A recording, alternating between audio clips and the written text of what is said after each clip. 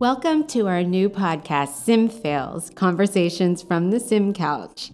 We are simulationists across the globe bringing together our different perspectives as we discuss our failures in simulation and how to learn from these failures so that maybe we can save you from painful experiences.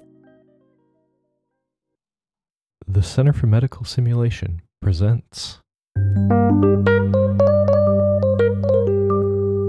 Welcome to SimFails and Other Conversations on the Sim Sofa. You're here with Janice Palaganas, Marcus Rall, and Kirsty Freeman. And we are doing a special podcast this week because it's Healthcare Simulation Week, everyone. Yeah. Thanks to you, Kirsty. Seriously. It's a whole team that bring it together. But I wanted to use this week to sort of ask you both to reflect back on your early simulation careers. Oh. I know it's going back a fair way for both of you, but I want you just to reflect for a minute and think about when we didn't know what we were doing. We were making it up. Can you think of one of the very first things that you stuffed up when you were running a simulation?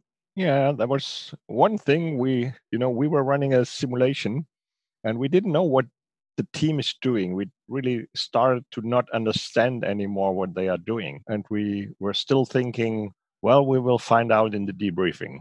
But the longer the scenario runs, the more we were off track. We didn't have any connect anymore to what they are doing and what was our scenario. Then after the scenario, we found out that the monitor with the vital signs was off, but we didn't realize. So in our simulator, the monitor was there, but their monitor was off. So they didn't have any vital signs. So the scenario was not doable with that.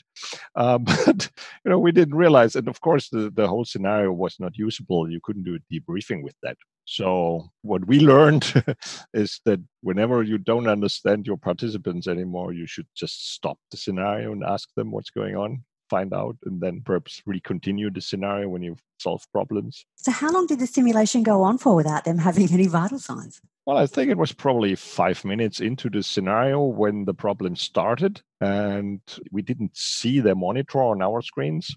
So we just didn't know what was going on. And then probably the scenario lasted for an hour or 7 minutes or something like that. The core of the scenario was just not working and we were not able to evaluate. So that was disaster. Yeah. So what was your takeaway learning from that, Marcus? What did you change in your practice? Well, we try to have better views of what's going on in the simulation so that we see what they see, that we don't have kind of indirect monitoring of what's going on in the scenario room. And the other part is really that our motto is whenever we don't understand what they do, and this is kind of influencing the scenario, it's meaningful to the scenario, we rather would recommend a stop. Just go into the simulation, say, sorry, you are doing things which we don't understand. We have to clarify that in order to continue that meaningful for both of us. And then we kind of restart the scenario. And that works pretty well. Yeah. How about you, Janice? Oh my gosh, I've had so many. I recently watched videos from when I first started, and everybody has to start somewhere, right? And I feel like where we started was we had the panel dividers, like it was an office setting, the realism factor, not there.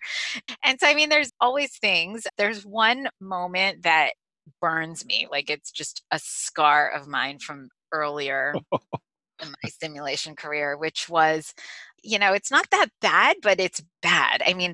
It was an interprofessional simulation. And I had medical students and nursing students and respiratory therapy students. And so they were doing one together, and the medical student, and back in the day, I thought it was kind of cool if they all played different roles so they can understand the role, which was stupid because they just play the very stereotype that you're trying to break down. And the medical student goes, I don't know, I wouldn't know, I'm just a nurse. Says that. And I was not skilled enough as a simulationist, as an educator, as a debriefer to even address it. I didn't address it. And it burns me. It burns me to this day. Like, I cannot believe I didn't even say anything and I just let that go. So that scarred me. And I think in many ways has made me a better educator and is a nice mark in time where I've seen my growth as a debriefer to have the courage to go there when it's like, what the?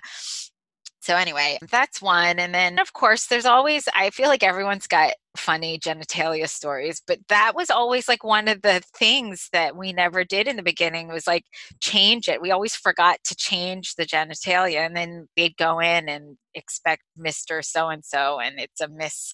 I don't know. Everybody has those stories, I guess.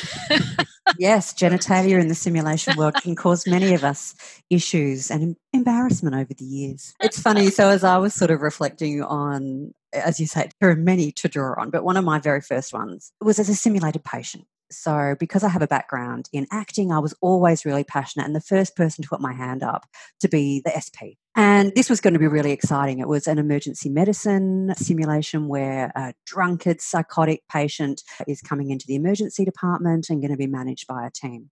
Oh, I had my stuff down pat. It was going to be an Oscar-winning performance.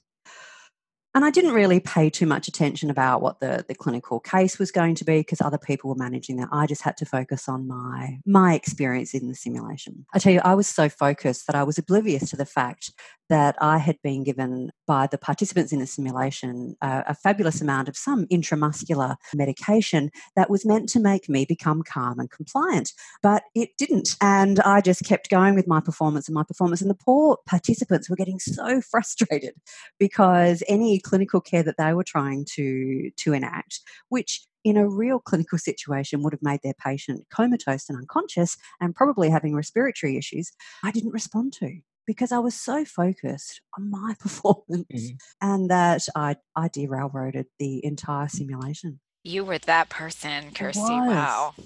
Wow. I was. And part of that as well is I'm a midwife by trade. Okay, so I have never worked in an emergency department. My drug knowledge, and plus I haven't been clinical for such a long time. I don't know how long it takes. So if a drug is given, I wasn't aware that, how long it would take to kick in and how I should titrate my performance to the drugs that I was given.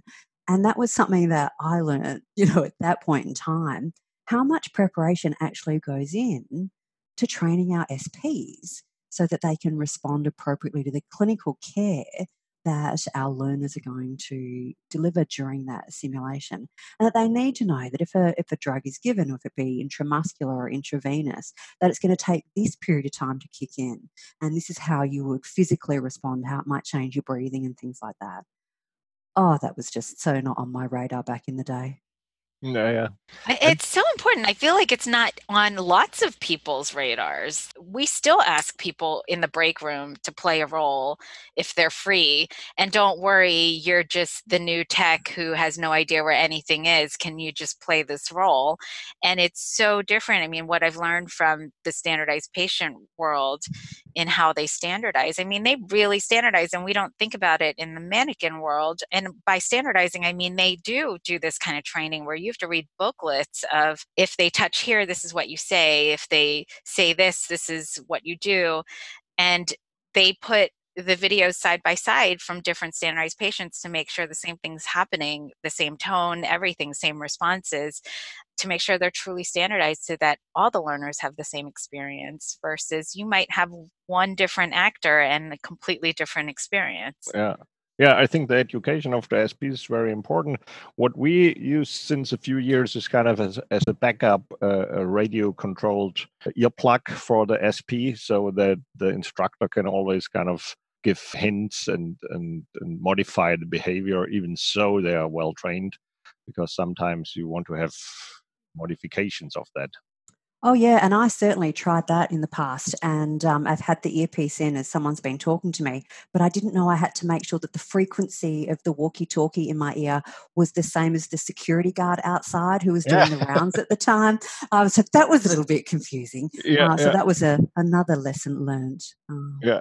But you're right, Janice. Sometimes it's okay for a simulated patient to perform, participate in a simulation and not give the same experience. It doesn't always have to be standardized, but we still need to, whether it being a simulated patient or a standardized patient, depending on the context of the simulation. I think that was something that I learned very early on, that it's not just about having a great actor playing the role of the patient, the family member, or the clinician. We need to bring them along with us in terms of the learning objectives and how the scenario is going to go, and give them the knowledge and skills so that they can play their important role in the simulation to the best of their ability. Yeah. Awesome. So here's to Sim Week 2019, learning from our failures.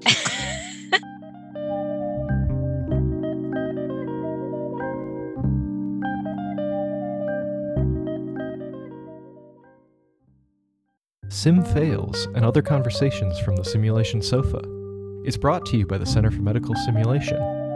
Find out more at harvardmedsim.org.